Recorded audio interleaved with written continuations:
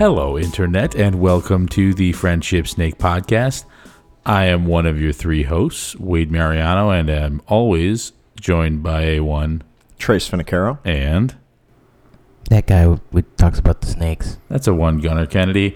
We are also joined by a very special guest, a one, William McKissick, a very close friend of the show. I wonder if I've known Will the longest.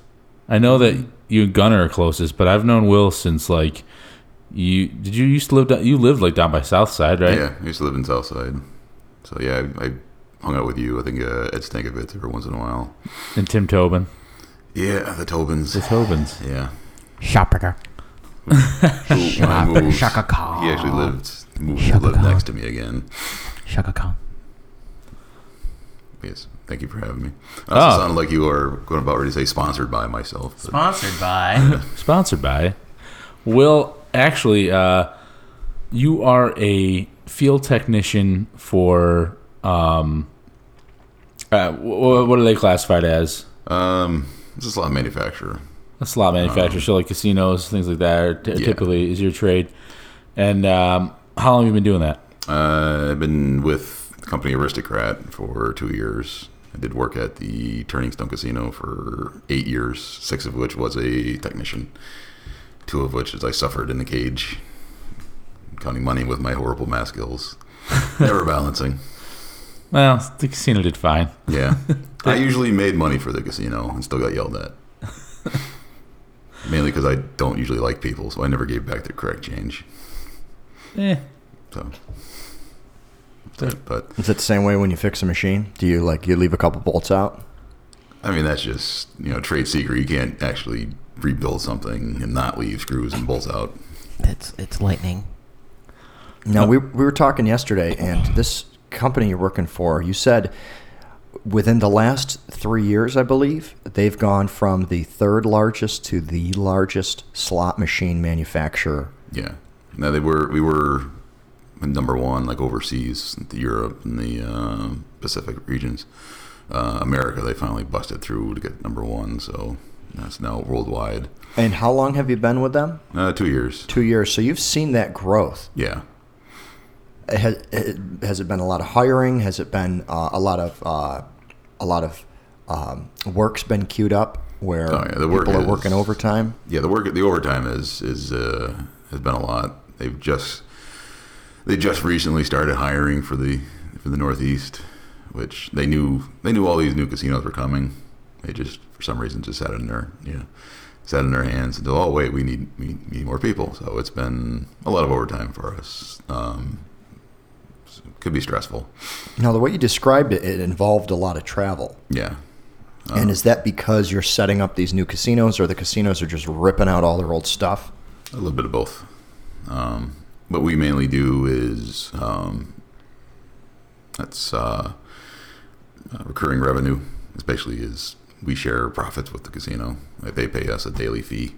Oh. So those things tend to, once they stop making as much money that they should be, they get brought in with new machines, new themes. But we also do, if the casino can buy our product too, and they generally have a 90-day warranty on them.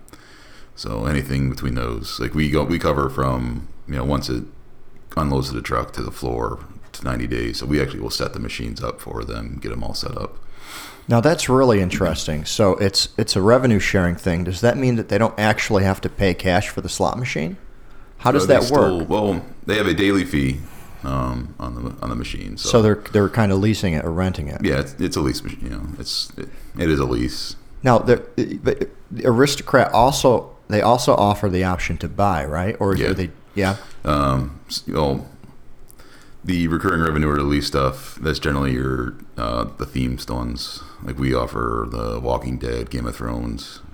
Are they only offered with? Yeah. So the premium stuff, that's just the lease stuff. Those are going to only be offered mainly because they have to pay licensing fees. Okay. But our typical slot machine that we sell to a casino is usually just something that we've produced. So if you have a typical slot machine with cherries and bars and stuff on it, there's really no royalties to pay, so the casino would have no problem buying it outright. But the stuff that has some licensed content on it, like you said, like a movie or a TV show, those are the ones that it sounds like the business model wouldn't make sense for them to purchase because they'd be responsible for paying royalties on something that they own, right? Yeah. Now, is that title, like let's say Walking Dead, for example, is it a flat rate that gets paid back to AMC for that name, or is it something where it's a percentage of the revenue and then they're paying a percentage to you and then you guys are paying a percentage to Walking Dead, or is it just a flat licensing fee? That is above my pay grade, but probably is going to be a flat rate. Because it's interesting, right? Because if you're a fan of one of these movies or one of these TV shows, you could actually support them by playing their slot machine. Yeah.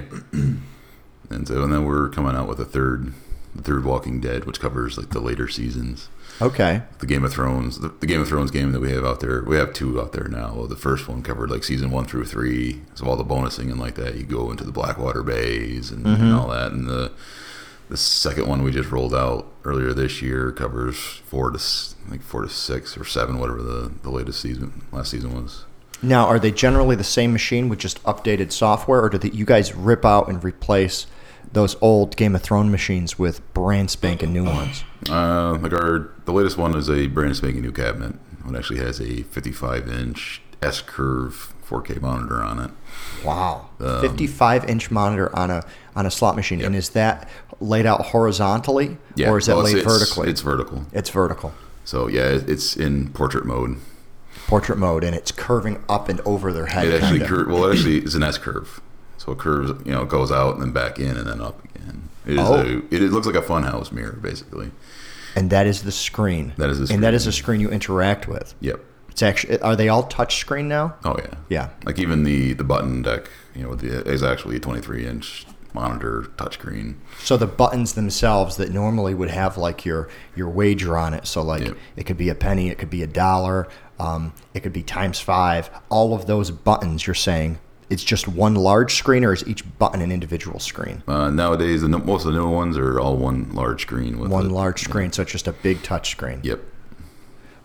What's do you strictly work on like video machines, or do you ever have to work on anything that's like analog with a handle and stuff like that? We have those. They're called steppers, what they call them. But yeah, they're analog. They're basically the plastic reels. All they're going is optics. So the reels themselves don't even matter. It's just whatever the basket that they're sitting in has different spots on it for where it's supposed to stop. So Aristocrat still sells old style slot machines? I mean, they're a kind of combination of both. They have the reels themselves, but they generally have some kind of screen. Okay. Usually 1 or 2 screens that you interact with. Now, from because I believe I remember hearing this, but I don't actually know if there's any truth to this or not. It might be one of those rumors or myths. Like when our casino, Turning Stone, first opened, like part of the contingency was, well, they're all video screens, so it's not actually a like if it wasn't like a one-arm jack or something like bandit, that. Yeah. One-arm bandit, that's it. If it wasn't actually a one-arm bandit, like it didn't actually count as, it was like a workaround as to why they could open the casino in New York State. I actually know that, being employed there in the IT department. I actually know the answer to that. And what happened was Keno, which is lottery, was legal when the casino was built, and that was part of the state agreement they could have Keno. And Keno is a certain class of gaming.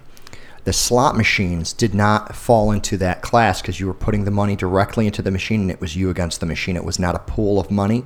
It was not a pool of winning results. So with Keno, the balls actually come up, like a lottery system. They come up into a chute, and then they read the number off.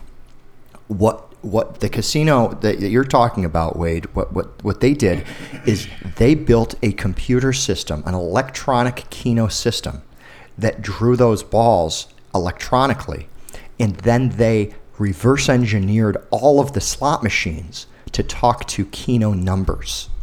So that was weird because if you hit play at the same time on 2 machines, you'd get the exact same results.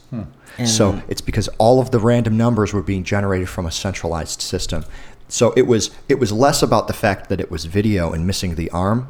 it was really about the regulation where you're betting directly against the machine and the money's going directly into the machine. And we're not the only state that has issues like that. There are different games that technically fall into that loophole, but the digital thing basically makes it easier to emulate because even though you're sitting in front of a slot / multi-game machine, in the background it's actually playing a different game of chance, as it were. Yeah, it's actually categories as Class 2 gaming, which is a bingo, as they more call it. Right.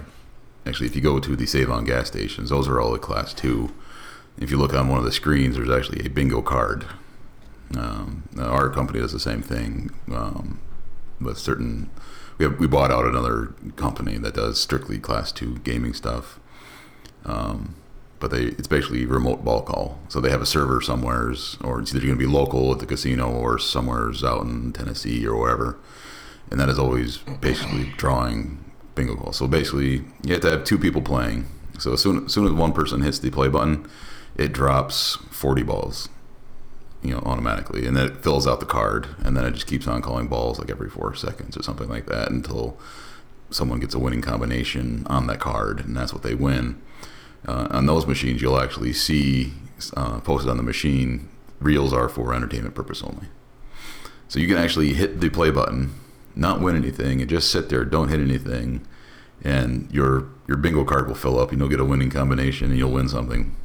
Huh. But most people don't do that. They hit they just hit the button, they don't win, and so they just get you to hit the button again. So Right. Basically you have to get a pattern on the bingo card. Same has been bingo, and that's how they get under a lot of regulations. And Class 2 gaming doesn't have to pay state taxes in most regulatory agencies. Oh, gotcha. Yeah, that's probably historical because bingo has been used for like fundraisers, Yep. right? So like the VFWs and stuff will run bingo. It ends up being tax exempt because they're like, well, you're doing it for the VFW, you're not doing it for profit. And it kind of allows some of these casinos to slide into the gambling industry for cheap. Yeah. Now, you said that some of the gas stations around here are still operating with the bingo concept to the machines. However, the casino that you're talking about, Wade, Turning Stone, they've actually switched their systems over, and they don't have to do that anymore. They finally came to an agreement with the state and were granted, what is it now, Class 3? Class 3. Class 3 slot machines. So you're actually putting money right in. Yeah. Which, as a tech standpoint, who worked there when they were still Class 2 hybrid, whatever you want to call it, it's more of a pain in the ass because there's more hardware you have to deal with, the actual bill and ticket printers. We went from you're saying it's worse. Yeah, we went from just having to deal with card readers issues to printer issues, bill accepting issues, still the card readers. But on the flip side of that, you don't have the footprint in the back end of all those random number generators. Yeah, because each bank of machines had its own server, and there's something on the order of like 200 dedicated servers just for drawing numbers there. So you think about the average company, how many like servers they'll have inside a computer room. This place had 200 of them just to make sure that those bingo or Keno balls were showing up. Yeah. And they're spread out like 4 different room, server closets. That's crazy. Yeah. Now you talk about regulations, and typically they're state commission board gaming boards, right? There's so I assume. So I come from like a dairy background where we have like our systems and machines are sealed by the state. They have like a state seal. If we have to go inside them, there's a bunch of regulatory stuff that we have to do. Like if the seal gets broken, like the state has to be called in to reseal it and whatnot before it's like all good or whatever. Is it similar to these machines? Like, do you? Yeah, it depends on the jurisdiction. Like the Oneidas here down in Turning Stone, they have their own key. They put a seal on the door. The commission has to be there to open the seal, make sure. New York is very similar. They seal the machine. They have their own keys. The New York, like Del Lagos, the Rivers and Schenectady and whatnot. But I've been to other casinos where the technicians have the keys to the door, Right. The commissions just seal the software. And I know of other jurisdictions where they just, they don't care. There's just there's no lock on the door. It's just the shipping lock is on there. So it could be just like just a turn knob that keeps the door shut. They think, as long as the outer door is fine, it's good.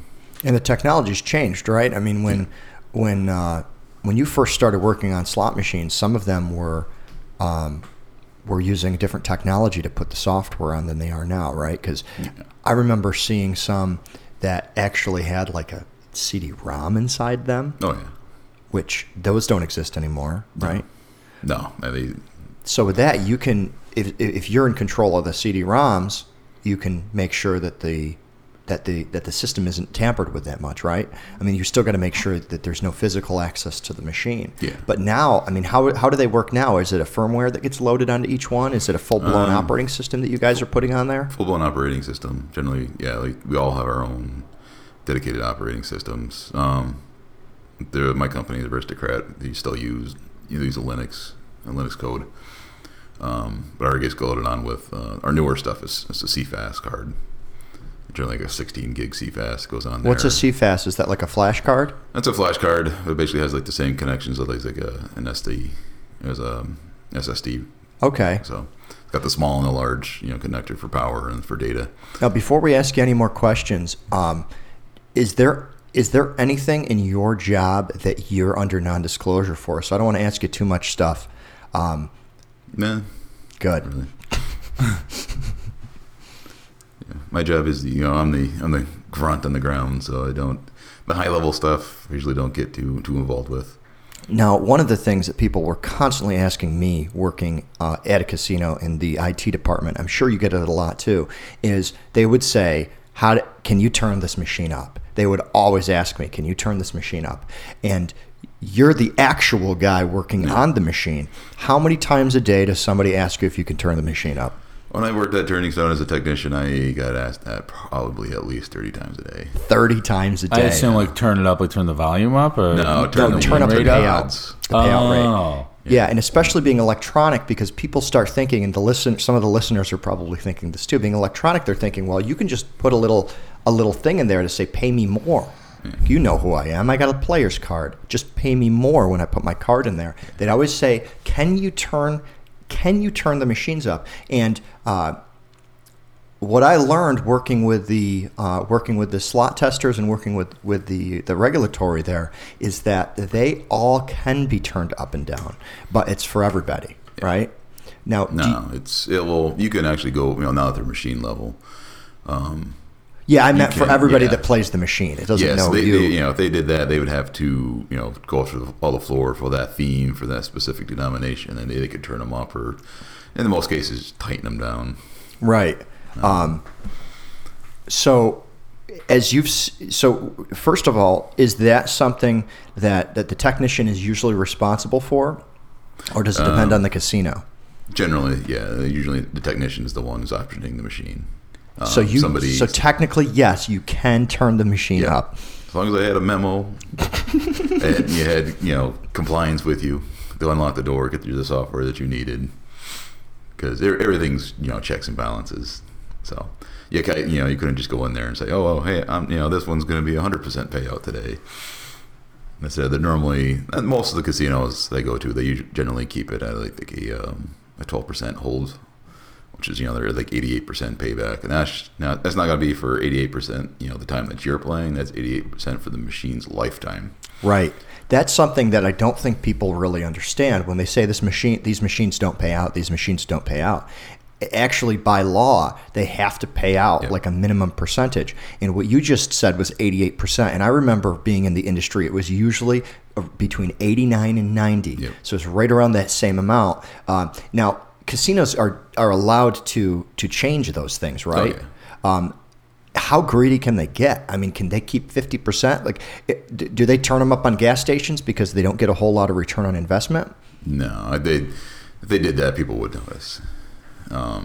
There's actually a funny story, someone involving my company, but there was Russia, before they banned their casinos, they had a there was a casino out there that wanted to deal with basically what you said, was to tighten the screws down really tight, but they didn't want anybody in regulations to find out. So they hired a software engineer, to come in, gave him access to all these machines, and told him, could you rewrite the software and make it look like they're not paying, make it look like they're paying out, but they're actually not. Was that engineer named William McKissick? No. Are you working for the Russians? No. Wilhelm. I do not know what you're talking about. But this guy, when Russia banned casinos, so they shut down all their casinos in Russia. Oh. So this guy, with his knowledge, went and bought slot machines, and he basically learned the algorithms, and he learned when jackpots were going to be hitting on these machines. Oh yes. He learned what the number generator is, and he actually hired people to go to slot machines, and they'd be on the cell phone, and he would tell them when to hit the button. I read this article. These are were they the Game King terminals? There's some Game Kings. Some of my games that we call they're the MAV 500s. Yeah, and what they did is, like you said, they were able to predict the output of these machines.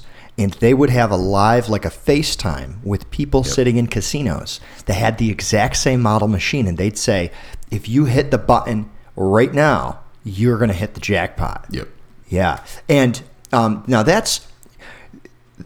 So cheating in casinos is a weird thing, right? Yeah. Because some casinos perceive the cheating as frowned upon and they kick you out. But some of the more recent laws, especially the cyber laws, actually can put criminal charges against people for doing this, correct? So this is a weird thing, because when you reverse engineer code like that, code that's supposed to be locked down, and you do it to get money out of the system, they want to hold those people accountable, just like the guy that hacked an ATM machine and stole money, right? They don't want to say, no, you were able to beat your odds. They're saying, no, you actually exploited a bug in the system and you were able to take money out of it. That's a cyber crime. Yeah, this guy actually went to my company and basically says, you pay me like $2 million or something like that, and I will stop. I will show you the exploit, and I will stop doing that. My company basically said no, because it was on our older machines that were end of life anyways. Sure. So we basically been giving incentives to the casinos that still hold on to these old machines because they're paid for. Yeah. They're still making money, but we want to try to get them off the market, because we're not going to be supporting these machines anymore.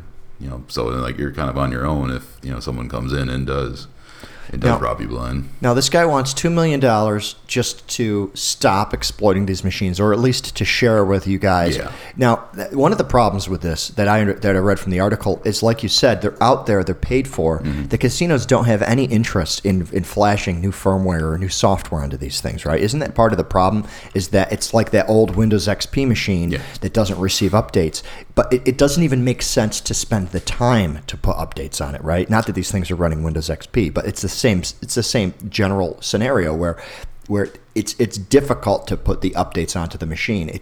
There's no return on investment.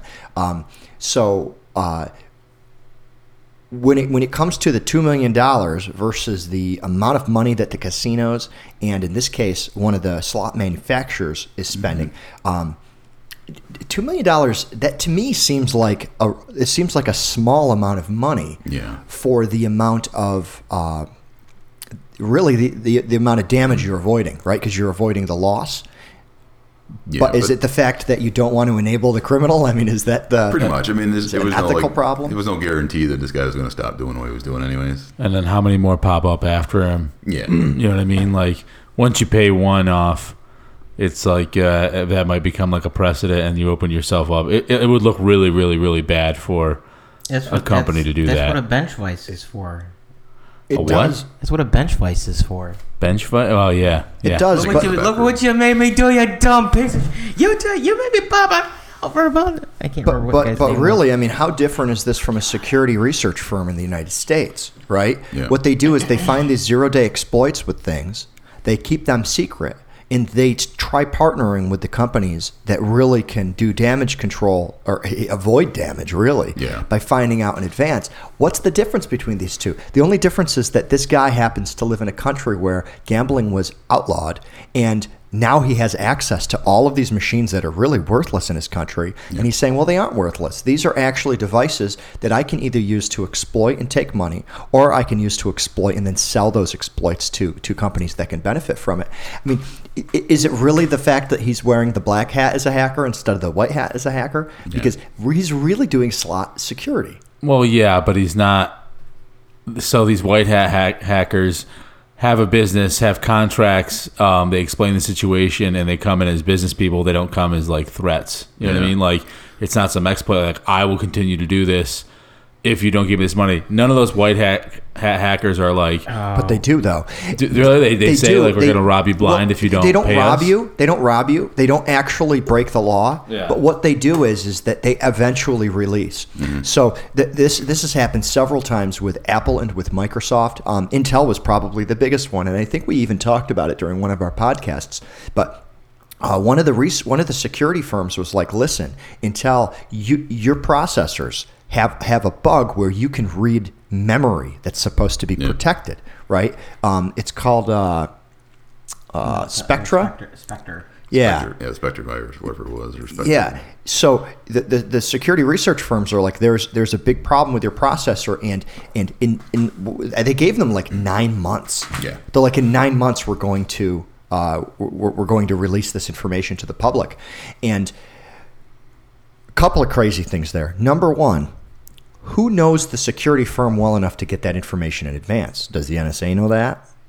If they do, can they use that to exploit information out of a system? Right. So there's a scary like espionage thing that happens with the security teams.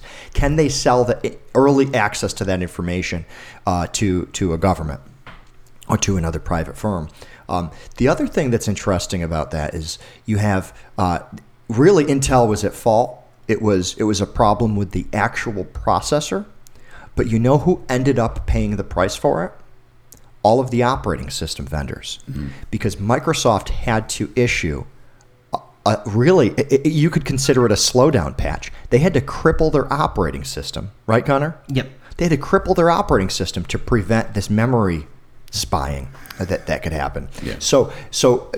And I know I'm getting off on like a tangent with Spectre, but I guess my point is, Wade, is that they don't just take money out of the bank like these guys that were hacking these IGT terminals, but what they do is they have the ability to at least bully them into providing a patch. Yeah.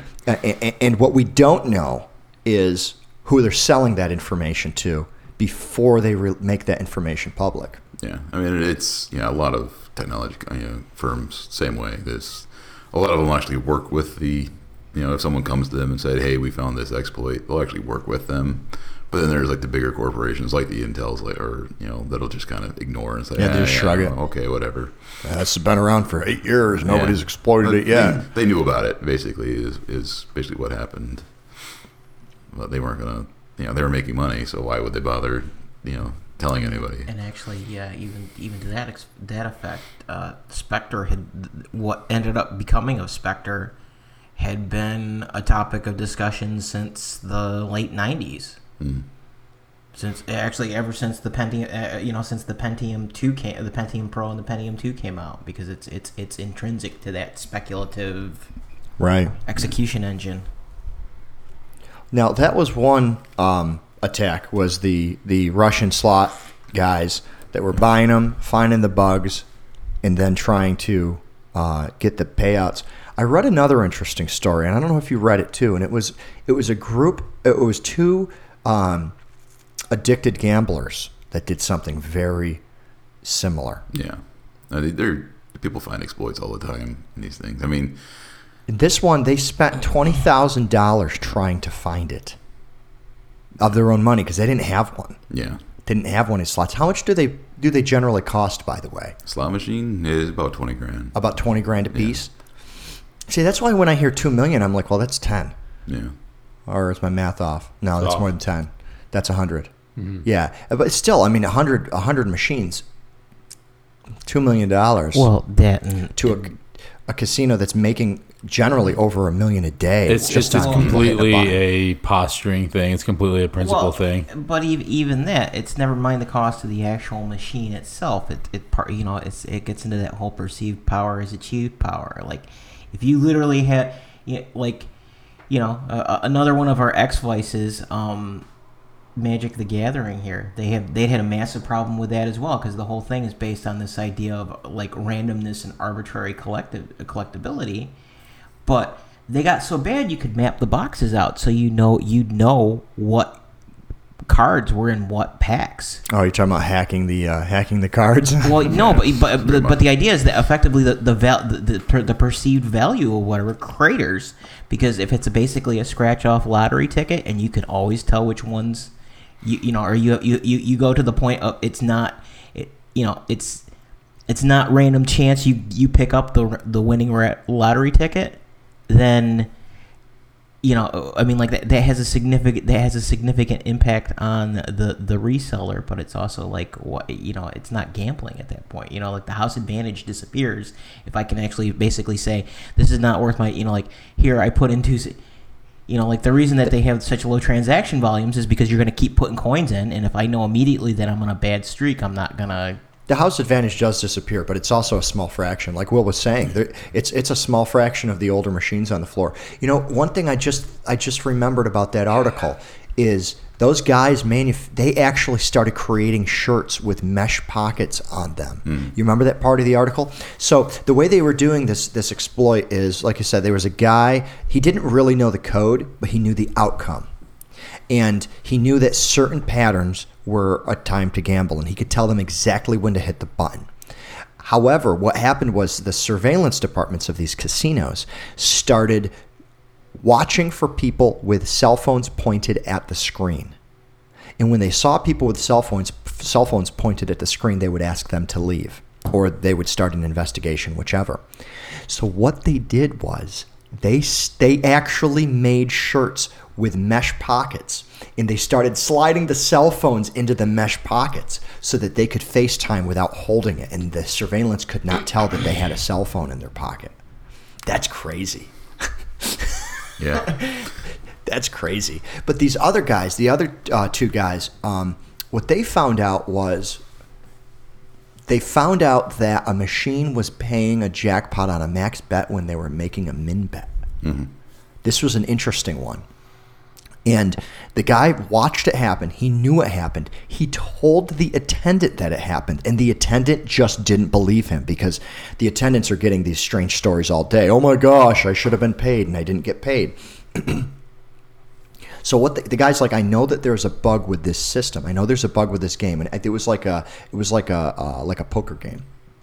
And he's like, I know there's a bug with it. Well, it turns out that if you go into the game, leave the game, and go back into the game, and if you change your bet from max down to min, and if you pull in this case it was like the cash out button. If you hit the cash out button when the jackpot hits, it shows you the min bet jackpot, but it actually deposits the max. Something in the code of the machine was caching that old. I guess cash is probably a bad word to use when you're talking about cashing out, but it would actually hold on to that old max bet. It would pay you on the max bet, and you would end up hitting. You could hit like a $16,000 jackpot when you should have won $200. Yeah. And there was guys exploiting that, but it was I think 1 or 2 years they spent. Yeah. And that was one of those ones where they ended up getting tried for cybercrime, because they were accused of reverse engineering this machine. That's one where I think it's a gray area. You got some guy that's running a slot machine ring out of Russia. Pretty clear that he's hacking the machine. But these guys just happen to find out that the machine pays out the wrong amount. Yeah. They still had to get the royal flush, right? Yeah. They still had to get, the certain parameters. And we actually upgrade software somewhat frequently, or they go, software gets revoked by there's multiple governing bodies that actually have to verify these softwares. We actually send them whole machines, and they'll go through the code line by line, and they'll test everything before it actually gets out to a casino. but they're human. They miss things too. So And when the revocation comes out, Yeah. what's forcing people to take them off the floor? basically, if that software is on the floor, they can't legally have that software on the floor. Okay. If it's been revoked by the GLI or there's other governing bodies. So there's ways. Now, do they care about the older machines? Is it really Yeah, they still care about the older machines, but if it's end of life, they're not going to update the software. And is GLI a standardization body or are they a governing body? Like, do they have the power? It's really the state regulation that usually has the power, right? Actually, the state goes through GLI. Like, they get the, GLI sends them, basically they're the ones that test this software, and they'll send it out to this, they'll send, the states, and if there's actually like SHA values and stuff like that they can look at the machines to verify that software hasn't been tampered with. Right. Same, we have wide area progressives, so like $1 million jackpot. They're connected to multiple casinos throughout the country. Mm-hmm. So when someone wins that, and I have to go verify a jackpot, I actually have to verify that the software has been tampered with by looking at that SHA value and verify it with Vegas. Is there ever a chance where two people can hit it because of latency? Be a very slim chance because it's not a jackpot that really is going to get hit that often. Okay. Like we do have one theme that is should hit within 24 to 48 hours. It's just a small. It's supposed to get up like $50,000 and then pay out. Mm-hmm. That could probably be, but you probably hit it and then you probably only get, because it resets at like $25,000. So someone might actually hit the the $50,000 or whatever, and then someone right immediately after hit the 25. We've had that happen before. Okay. So it's always going to be one person going to be actually hitting the jackpot. What's the biggest jackpot you've ever had to verify on the machine? Biggest one I've ever had to was like 1.9 million.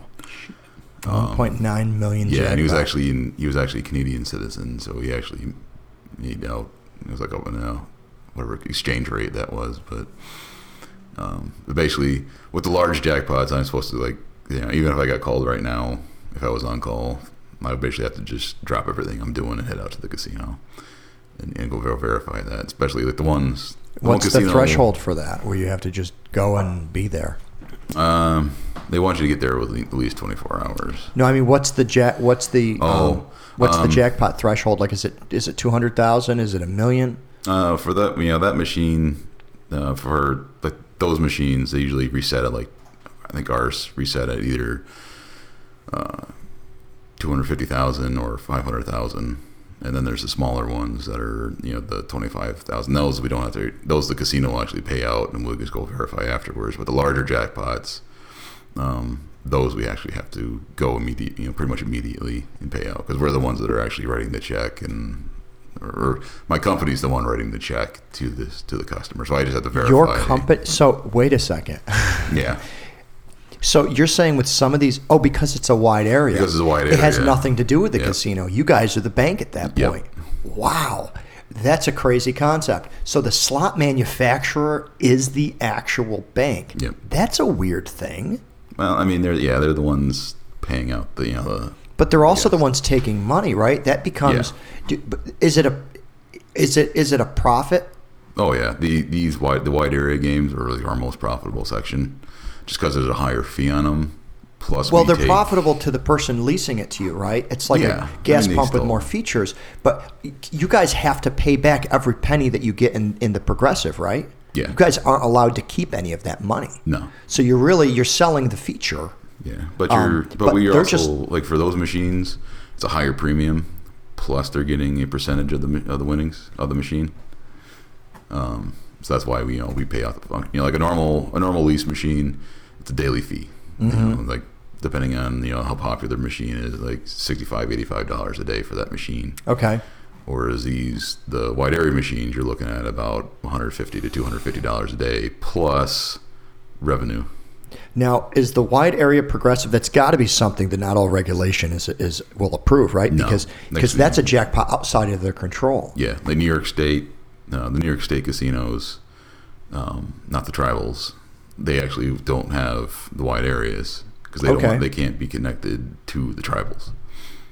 Oh, So they can't have a wide area. They could, as long as they weren't connected to a system that actually had the tribals on it as well. and why? It's just something that they're They just in their regulations. there's a bunch that of they Indian came up- hating regulatory guys. I'm Pretty just kidding. much. I take it back.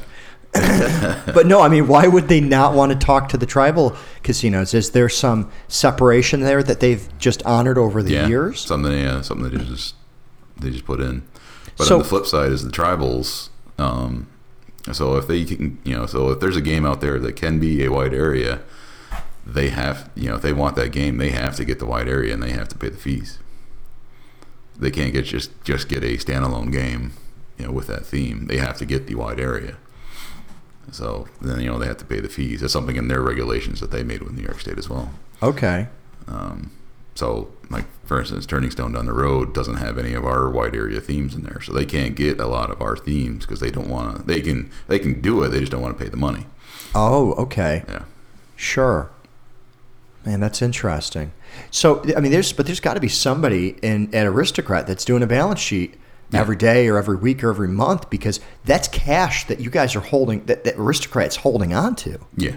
Right? I mean, that's if all of a sudden their computer system were to die, they have cash that belongs to somebody, right? It's a Progressive, and it belongs somewhere. It has to be accounted for. They can't just keep that money, but it's real, actual money because it can be paid. Mm-hmm. That's strange. I did a little bit of work with the Progressives. And how they hold on to that money, and it's a very strictly regulated industry. So to know that the slot machine manufacturer is actually holding their own Progressive, that is a weird thing. But yeah, if you're writing a check, so do you actually go and write the check yourself? Not me personally. I have a big novelty check that I write out if they want to take promotional photos. You have a novelty check. Yes. Is it dry erase? Yes. Yes, dry erase novelty check. Oh man, that's so funny. It has to be, right? Because how many damn novelty checks are your poor tech's going to drive around with? Yeah. How big is that thing, and does it fold up? No, it is. It's a big. It's probably about 3 foot long, about 1.5 feet, wide. It's a large check. Is it a glitter dry erase pen? No, it's just a black dry erase. I've actually never used it. You've never used the novelty check? Because most of the time you have to ask the person, do you want promotional photos, yada yada yada. You want the check. Most of the time they're like, no, we don't care. Yeah, I see them on the billboards, and they're never happy looking. No, I mean a lot of I was at. Gene Smith won $34,000, and she's like, "My car got repossessed 2 weeks ago, asshole." Yeah, I was at the Turning Stone last week. Near one of those electronic billboards is watching it. Yeah, most of the winners look like they're mugshot photos. Yep. Yeah. They're probably the regular customers there. I don't know a lot of people who win a big chunk of money who are actually like super happy. Maybe it's just because you have to be kind of committed. You have to be committed in a certain lifestyle. It's only 90% of what they spent. Yeah, and when I worked in the cage. Like someone came out with a big winning, we were not allowed to say congratulations. Oh, because, really? Yeah, because we didn't know it was we could, but they could be their baby could be starving at home. Yeah, or they could just be miserable, like, oh, I just want a jackpot, but I I already put in like $10,000 today or some shit like that. It's also like Someone's casino got mentality. You couldn't say of good luck to a guest or something like that because that's what unlucky. Mm-hmm. Most guests wouldn't want a $50 bill because that was unlucky. Someone's got a case of the Mondays. Yeah. So, but you did have to deliver the check. How did the check get written or printed? For basically the winner has an option similar to the lottery. They can either get a lump sum, which is going to be a smaller lump sum, or they can get overtime. Mm-hmm. So basically, they choose one or the other, and then the company will send them the check later. Okay, so you go there to validate everything, but they don't actually receive a check that day. No. Unless they want a picture with a fake check. I think they do like electronic transactions. So they'll get their bank account information and they'll just wire them the money basically. Sure. That's crazy though, that it's like you think like you're going to the casino to like, okay, I'm going to gamble some money. Maybe I can win this jackpot, right? You're a loser if you think you're going there. You're going to actually win a jackpot. if you believe that. You're not a loser, but you're delusional. But it's still like, it's exactly like the lottery. It's like the jackpot says 1.9 million, but you ain't getting 1.9 million. No. Like, Yeah, how weird is it though? Like you could go to any casino as long as the tech is there. You can just break into his car and take the novelty check, and you can just start taking pictures with a novelty check. Just write whatever you want in there, like 7 cents. dude, how? This is actually a really. Will, do you have that? Do you have that novelty His check company with you? would not allow that. No, probably not. We would have to like white out the company name You because it's imagine? got his. I would love to got see the Aristocrat social on there. experiment, though. How many people would come out of the woodwork to talk to you and congratulate yeah. you? You put like $100 million winner or something like that, like some crazy. fucking They would be amount. so upset when they weren't a winner, though. $33,000. But wait, if somebody showed up to your door with that check, you would be so disappointed when it was like 7 cents. Yeah. Because we No, could pay them 7 cents. I mean, like well, we could hit up a couple of houses for 7 cents. But what I wanted to see is like just How many people would want the picture? post a picture of like any one of us, any of the four of us, like, and just like put some blurb. Can't believe I won this, life change, #life change, and just see Oh, I see how what you're saying. watch the See what relatives come out of the oh woodwork. yeah, long lost relatives, like, I'm your sixth cousin. and like what's even better is like all these people contact you, all these people contact you, all these people contact you, and then just watch it just burn and fall to the ground like the Hindenburg. Be like, this was actually a joke. Just do it a little bit more subtle. Start taking selfies and then blurred in the background is the check. Yeah. Just the check is in the background of every photo, and eventually people start seeing it, and they're like, he's got a $9 million uncashed novelty check in the background. That would be great. Yeah. Probably not great for your career, Bring Will. it to a strip club. Bring the novelty check to a Jesus. strip club. I'm sorry for the strippers that are listening right now because you're smarter than that, but We respect you. there may be some that We aren't. respect you. And if I go in with a novelty check with $9 million on it, what would happen? Yeah. It's all a hustle. Hey, Like, baby, I got the money. See? yeah, see, I get this $9 million novelty check. Who's walking in here with a $9 million novelty check? Yeah. This guy. I'll be back for it. I just got to cash this check. Got money for giant fake check, but you don't got money for my. You don't got my money. Where's my money? Where's my money? Got Yeah, money it's a for my hustle. business. Don't apologize to the strippers. They're hustling. They're hustling people out their money on a regular basis. Every so day they're if you got hustling. fooled by a $9 million novelty check, then But it could be a real. Well, yeah, I guess who would have one? right.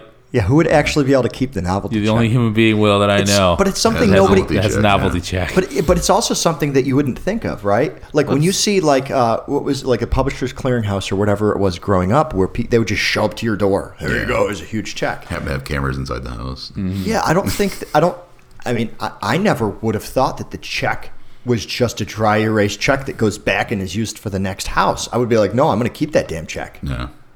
Back then they might have. Dry erase wasn't that popular back then. Yeah. They might have actually had some guy with like a big plotter printing out checks that were the size of a couch. Probably. I just think it would be so awesome. What if we made bathrobes? Ed McMahon is just beating someone's knees, getting them to hand paint that check every year. Do it. What if we made No hope. What if we just started making stuff that was a novelty check, right? Like we just started a novelty check business. It's like your That's all we beach do. towels, a novelty check. So like some like planes flying low going over the beach. They're like, what the fuck? That's a $9 million uncashed Yes. check just hanging out on Yes. the beach. Yes, we do that. I'm thinking we gotta get like a hut that we sell them from. That we get them on like those like real estate signs. So like the walls are built from novelty check panels. Dude, the real estate companies would want them. They'd be like, we've been selling a lot more houses when we swap out the actual realty company with a fake $9 million check. People just stop by. Yeah. We're selling our houses now. Yeah, it'll be a novelty check business. Actually, you know what? They're so big. Make a couch and actually print it on the backside of the couch is a novelty check, and just watch people try to peel it off. It's part of the fabric. And it's one of those things you don't question, because when do you ever see a novelty check in your normal life? Television wins something, Yeah. somebody hits some crazy jackpot. Somebody wins something. Yeah. It's perfect. It's absolutely perfect. The only thing that would make it better if there was an actual exchange mechanism that it would go through that damn magnetic character ACH clearing machine. Oh, that would be sick. You could cash the giant navel. You could actually physically cash the not giant. Yeah, navel I didn't check. even know about that for most of my career. But what Gunner's talking about, I don't know if you know this, Wade, but Yep. there is a special like metal deposit in the ink. Like it's called Micker or something like Miker. that. Yep. Micker. Magnetic image character recognition. Yeah. Like verifies all the tender, like all the checks and stuff like that. Yeah, we're gonna Yeah. put that Yeah. shit inside the towel. It's gonna have Micker ink We're in going it. to get cancer when they dry off from the beach. Great. You can get an X-ray wrapped in the towel because it's got so much heavy metal in it. It's good. It's good for your bones. So that's the slot machine side of things. But Yeah. you've also been working on. So there was a period in your career where you were actually fixing arcade machines as well, right? Yeah, I started to work for All Seasons, which is now Servo Nation or something like that. They got bought out. Yeah, but I went and worked for their slots, or their not their slots, but their arcade stuff. Can we sum that up? Is it that they were an arcade and vending machine company that couldn't make money Yes. running vending machines? Yeah. So how many people, when you first started with them, how many people did they have employed, and how big were they? Were they a local business? Were they Yeah, they regional? were local. Yeah, they were local. They were out of Canastota. Now, are they still local under their new name, or did they get purchased by a larger servicing company? I think I'm not really sure where Servo Nation is out of. I've seen them in Syracuse, stuff like that. So they're a little Yeah, bigger. they still have the office down in Canastota. I forget the name of the road. Now, when you were by the doing cemetery. that, a lot of it was still mechanical, right? There was some mechanical, like the redemption machines themselves. Mm-hmm. Those are mechanical. The claw games, the vending machines themselves, of course, can be mechanical. Because what I'm seeing now is I'm seeing kind of this wave in the arcades where the cell phone games Yeah. are showing up in the arcades now. Like, what's that one where you're running through tunnels and stuff and turning, It's just, jumping over stuff? I can't think of the name I know of it. Fruit right now. Ninja's a big one. Fruit Ninja's a yeah, perfect yeah. example. they Yeah. had Doodle Jump. I seen. Yeah. I'm amazed at like that huge shift in that market too, because like there used to be so much effort that got sprung into it, and now it's like, why even bother? Because we've already like the whole point of it is to get you to pop quarters in it, and it's effectively the same mechanism that they're using on the Skinner box mechanism that they're using on.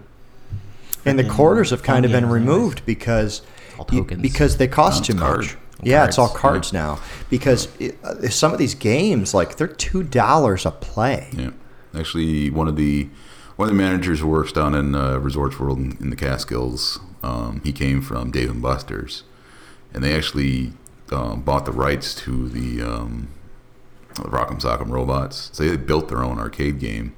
He was telling me it was the most horrible thing he's ever had to work on because it runs off of an iPad. Oh. And that thing crashed. I think that game would crash constantly because it's running off an iPad. Going to these mechanical robots that you're controlling. We talked about the Rock'em Sock'em, full-size Rock'em Sock'em robot Yeah. arcade machine, I think 2 episodes ago. Yeah. We were talking No, about, last episode, right? was it Legacy Toys? Legacy Toys, yeah. Yeah. That's interesting. So it's run by a buggy iPad app. Yep. Yeah, I mean, when I did the arcade stuff, they were like the games themselves were just starting to become like PCs. But they used to be on just basically boards with EPROMs and stuff like that. Every once in a while there'd be a CD-ROM if it was a more graphical intense game. Now, is that similar where they can rent or buy, or is the arcade industry usually buy? Because I go to some of these places locally, and they still got arcade machines around, and it looks like they bought them 30 years ago, and they've never had them serviced. Like one of the restaurants locally has Teenage Mutant Ninja Turtles, which is a terrific game. It's the one where you just kind of run right and pick up the pizzas and fall in the holes and stuff. Pizza time. Yeah, and 2 of the 4 controls are broken.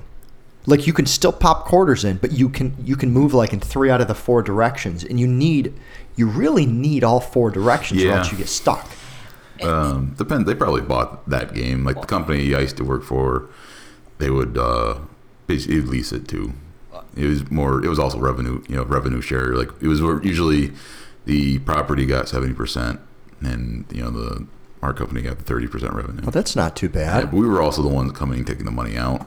So like we put the locks on the doors, we come service the machines. Now, how does that compare to the slot industry? What type of, because you said that there was a certain percentage with the slot industry too.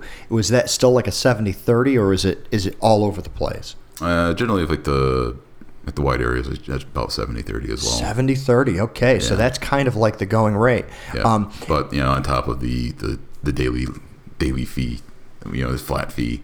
So even if that machine's out of service, they're not making any money. They still have to pay, but we're also expected to get out there and fix that machine once it goes down. Right.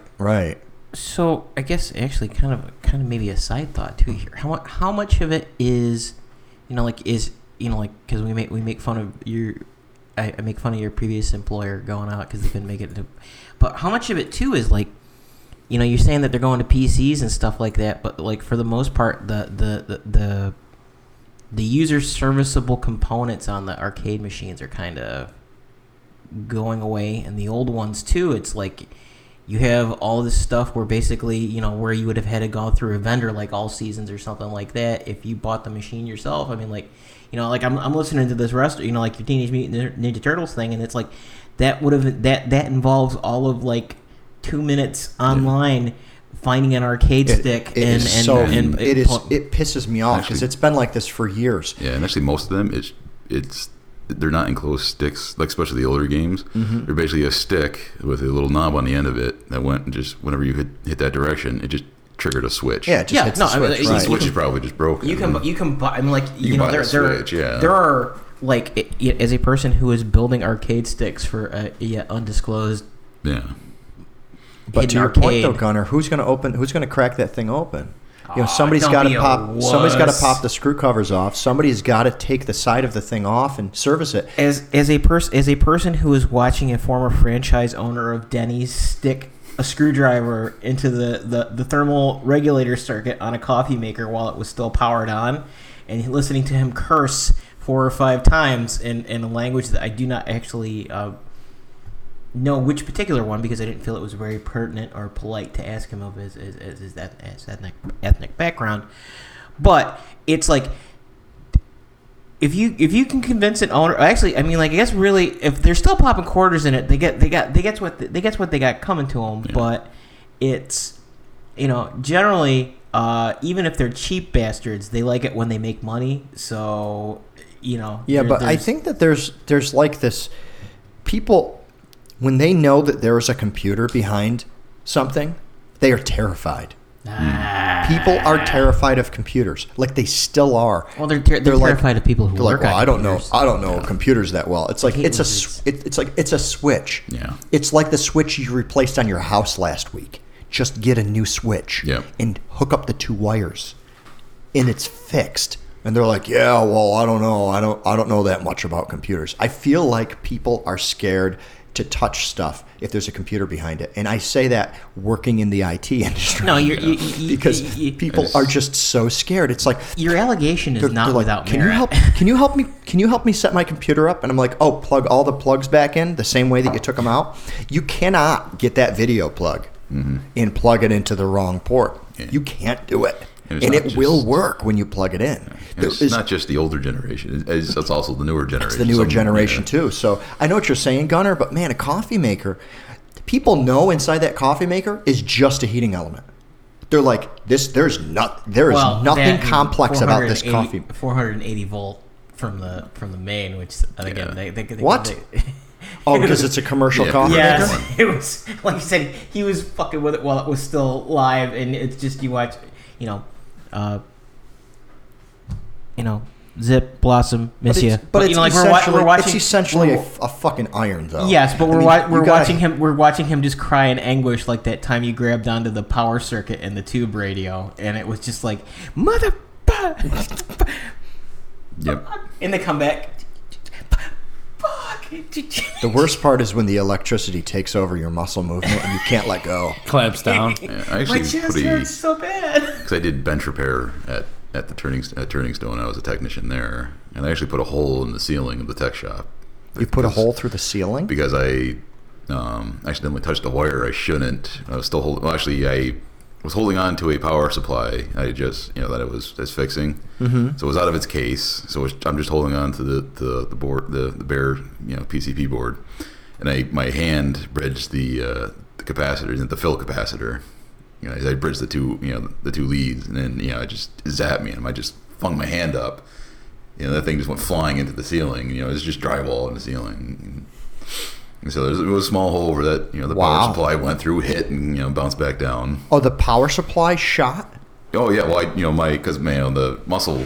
Oh. So it was in my hand, and it just shot up. The power supply took temporary control of your body. Yeah. And turned you into the Hulk. Pretty much, yeah. And you started smashing walls. Yeah. Yes, it's. I don't know. Have you ever actually? I mean, like, you've had some misadventures. Have you ever actually shorted out a tube? Like a picture tube? Oh, No. those are fun. No, I haven't. Yeah, those things are. I'm a fake it till you make it electronic repair guy. Yeah, like we had one of my good friends. He had an equalizer back when people had stereos.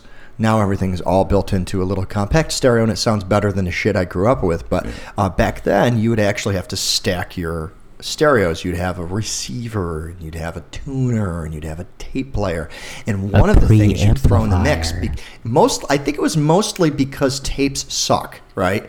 Like the kids now think that tapes are retro and they're so cool, and they'll get shirts with a tape on them. I'm like, no, that's the worst form of audio. Yeah. It's half the quality. It's stereo, but it's half the quality of a CD. Unless it's a digital compact cassette, and then you the fuck's a digital compact cassette? You missed out, my friend. What are you talking about? So, what the fuck is a digital compact cassette? In the realm. So much like CDs were the digital replacement for the LP. Mm-hmm.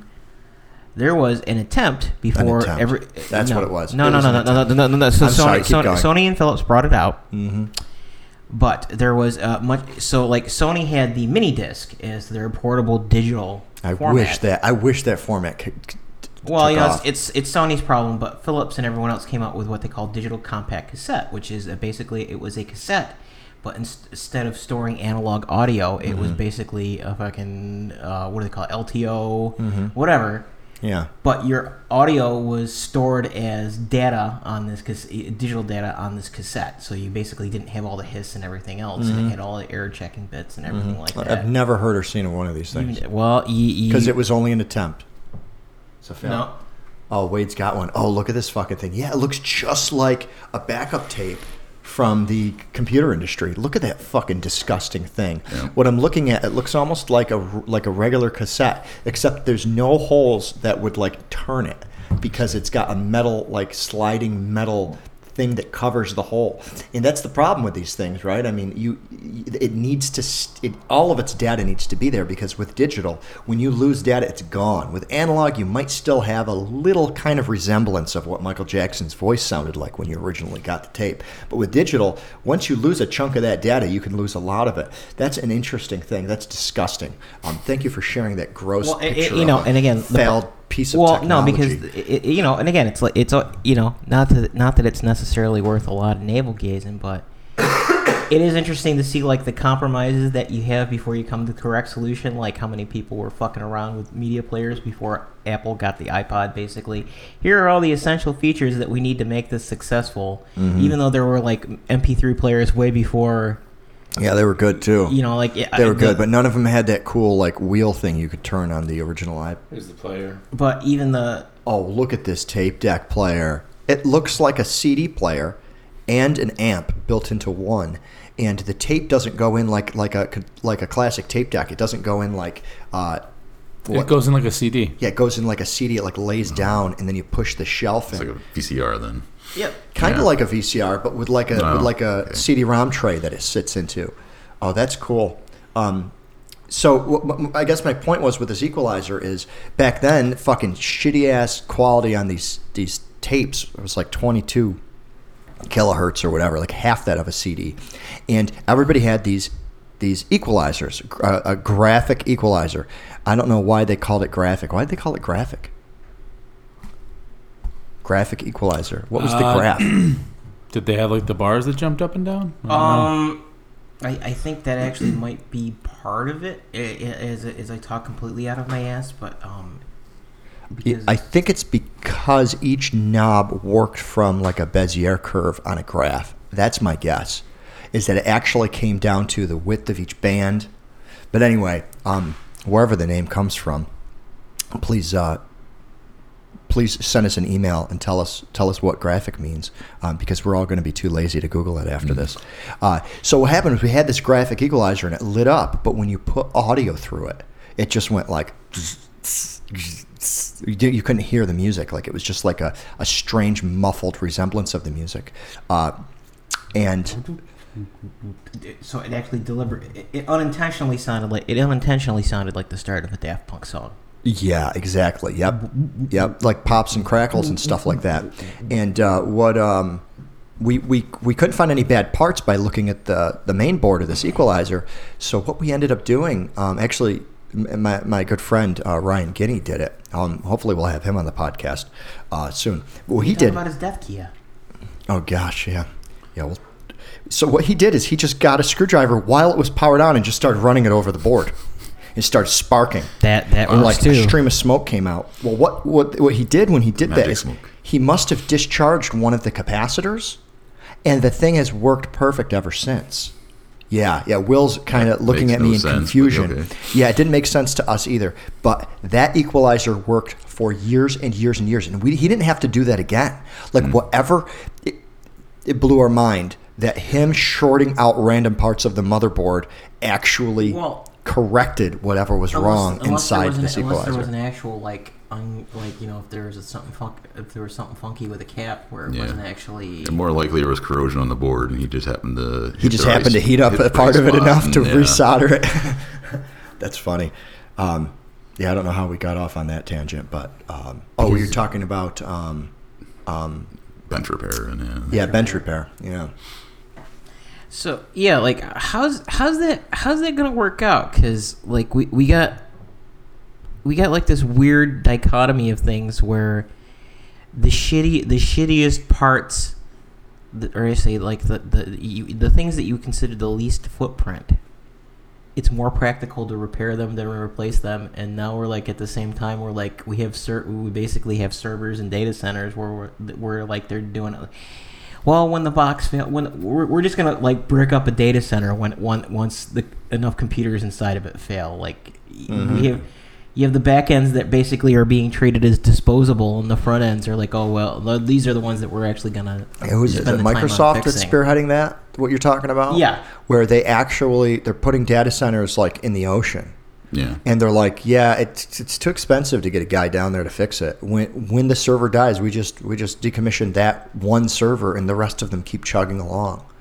Like it's eventually going to fail, but we don't really want to be in the scuba diving business. We're going to drop it in the ocean. We're going to leave it there. Mm-hmm. I don't necessarily disagree with that from a cost perspective, but it is strange to know that the world's supercomputers are sitting under the ocean, and they have one bad 17-cent part that's gone bad on them, but there's nobody willing to swim 200 feet what happens into the water. What happens when the AIs finally come and like you basically have all these like ghost servers sitting in the bottom of the ocean? They just send a drone down there and fix it, and they're like the only way that we know that they're doing anything is like the power draw starts spiking. The other thing is they're in a lot of these are in a tax exempt zone, right? Yeah. Like they figured out, they're like, hey, if we put our assets in the ocean, it's not a crime if it's off the continental shelf. We're going to put all of our servers in Guantanamo Bay. Yeah. I can't be extradited if I'm in a place that doesn't exist. Arcades suck now. No, you're not going to the good ones. We just have to like sneak into Japan so we can play all those Gundam and Konami pod games. Yes, that is true. It's still awesome in Japan. The table flip game.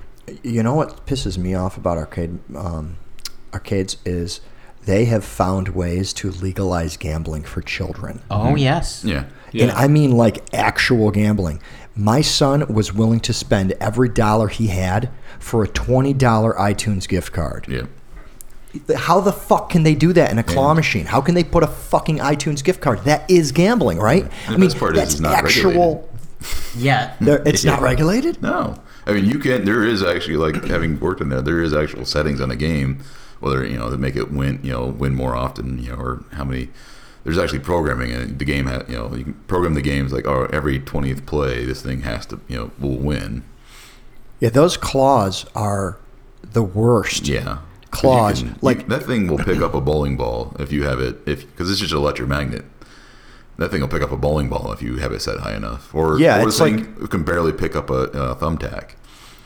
Yeah, it's like as soon as it's picked it up, it's already let go of it. Yeah, because it can't. It only has enough strength to close the claw. It doesn't have enough to actually grip anything with it, basically. Yeah, so like the only chance of getting something is if you accidentally get like the ribbon on a fucking stuffed animal caught around the fucking claw. Like there is no, or you have to just be a professional claw operator. You're like, well, I know it's going to grip this much, and that stuffed animal is big enough. Actually, the Tully's, actually, the one on Erie Boulevard, they actually had it so they was set so that thing would win constantly. They just wanted people to win. Because they only they paid 25 cents for a stuffed animal. Yeah, you're putting $1 in every play. I get it. So they're already making 75 cents. You hear that, everybody in the Syracuse area? Yeah. Use the claw machine at Tully's. You will win at a claw machine. Yeah, we got to upgrade to the Joe Rogan video setup here at some point, because there's I don't know if you've ever seen the big brother of the claw machine, but there's a demolition piece of equipment that works on basically the same principle, and it is effectively just this hand that comes down, and it's awesome because they use them in like scrap yards and stuff like that, and you ever watch it like does it drop a car every once in a while? Well, every once in a while, because but it's crazy because it's like you ever watch like backhoe guys like just. Like you get somebody who's really good at it, and basically a backhoe or an excavator is the only piece of equipment that you need because you're watching it, and the guy can like level and he can climb, and he can do all this stuff, and you watch this thing, and it's like the fucking master hand from Smash Brothers just coming down because it'll peel the roof off the car, like he'll like grab it. It's just that. Does it have fingernails, and he paints the fingernails with another hand? Well, I mean, like if you hit one around a big enough brush. How big would the brush be? Well, I mean, like it can palm a car. So I mean, like that to give you an idea of the size of the scope of this contraption. Imagine so the robot hand paints its own fingernails, and then it's like, well, I'm just going to paint the car. The brush is big enough. Who wants a new paint job? I mean, it wouldn't be a very clean paint job. Well, but it again, it's just Smash. But yes, it is the closest thing you are going to see to the master hand in real life, and it is impressive if you see somebody who has any skill at operating it, because it's like this. It's watching a giant come and like do the like Looney Tunes thing where like he rolls a cigarette or something like that. It's just the dexterity on something that that is just a claw machine is fucking ridiculous. But the irony of that is that same backhoe operator couldn't get a fucking 25-cent stuffed yes. animal out of the machine. It's like I just put a car together with this thing, and I can't get this fucking rabbit. You know what he does is he brings his huge yes. claw machine. He actually he just grabs through the ceiling of the arcade and picks up the entire claw machine. Mine now. And just brings it home. Yeah. One thing that's weird is some of the claw machines now you're not actually getting a prize. You're getting a huge bundle of tickets. Yeah. Have you seen those? It's like, well, that bundle of tickets is 1,000 tickets, which is still only like 1/16 of the weight of the piece of shit scooter that they got on the shelf. Yeah. But like that's 1,000 tickets. I would have to play so many games to get that. It's not even the right shape to be picked up by a claw. It's like a rectangular thing. It's just a bunch of tickets stacked up, or they'll put it in like a round spool. Nobody's fucking picking those up. Like those things can barely grab a plush animal that's like the same size as the claw. Better yet, some rigid.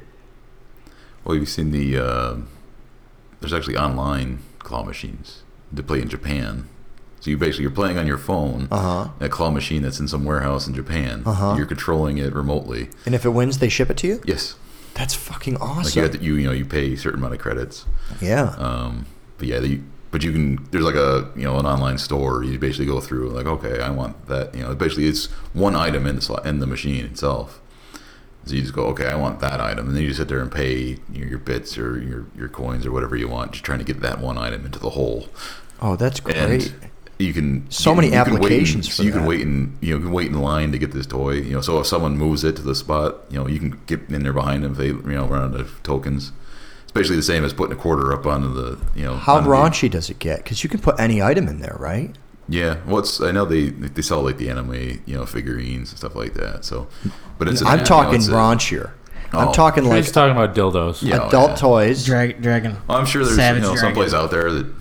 I'm talking like used underwear, but that's like repackaged in a size that a claw can grab onto. Because I don't know. I mean, you could get like 8 underwear at once, or you get none. Yeah. It's like, I just won 18 pairs of.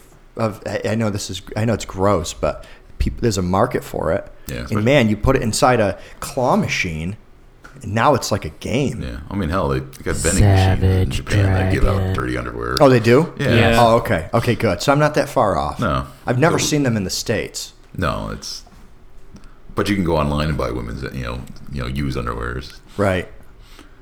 But yeah, these claw machines, they're online. So you're basically, it's got a webcam, and you just got the controls, and it's just most of these they're just the UFO claw, so it's just the 2 claws that come out to the sides. They don't actually have the 3 or 4 claw. Do they have any that give out vanity checks? No. That would be sick. Should tap in a new market. And then it's like, is it even worth anything? Yeah. No, you just got a vanity check, dude. It's worth nothing. But you can pose with it. Your obsession with vanity checks is going to be your downfall, because now we have to figure out how to make a Tetris style game. I'm getting a vanity check tattooed on my back tonight, Gunner. I just feel for like your kids' generation, Trace. Like they're never gonna know like the proving ground that the arcade could be, or like you going with your friends and playing like Tower of Doom. Like that's probably one of the greatest Capcom hack and slashes in my opinion. The thing is, though, they're still around though. Yeah. Like right now, Pac-Man and Gunner. I'm sorry to talk over you, but Pac-Man and Space Invaders are some of the largest, most expensive games you can play right now, because they've made like these new like frenzy versions of them where shit explodes and you got like subwoofers under your seat and they're shaking you. Yeah. It's 4-player, Yeah, it's 4-player deathmatch Pac-Man. Yeah, I think it's actually better. What I don't like is that they can't walk in with a roll of quarters and walk out with an experience. It costs like $40 just to hang out there for an hour, and that's the part that bothers me. Is I think that the price is too high right now, but I think the technology's there. They keep the retro games around.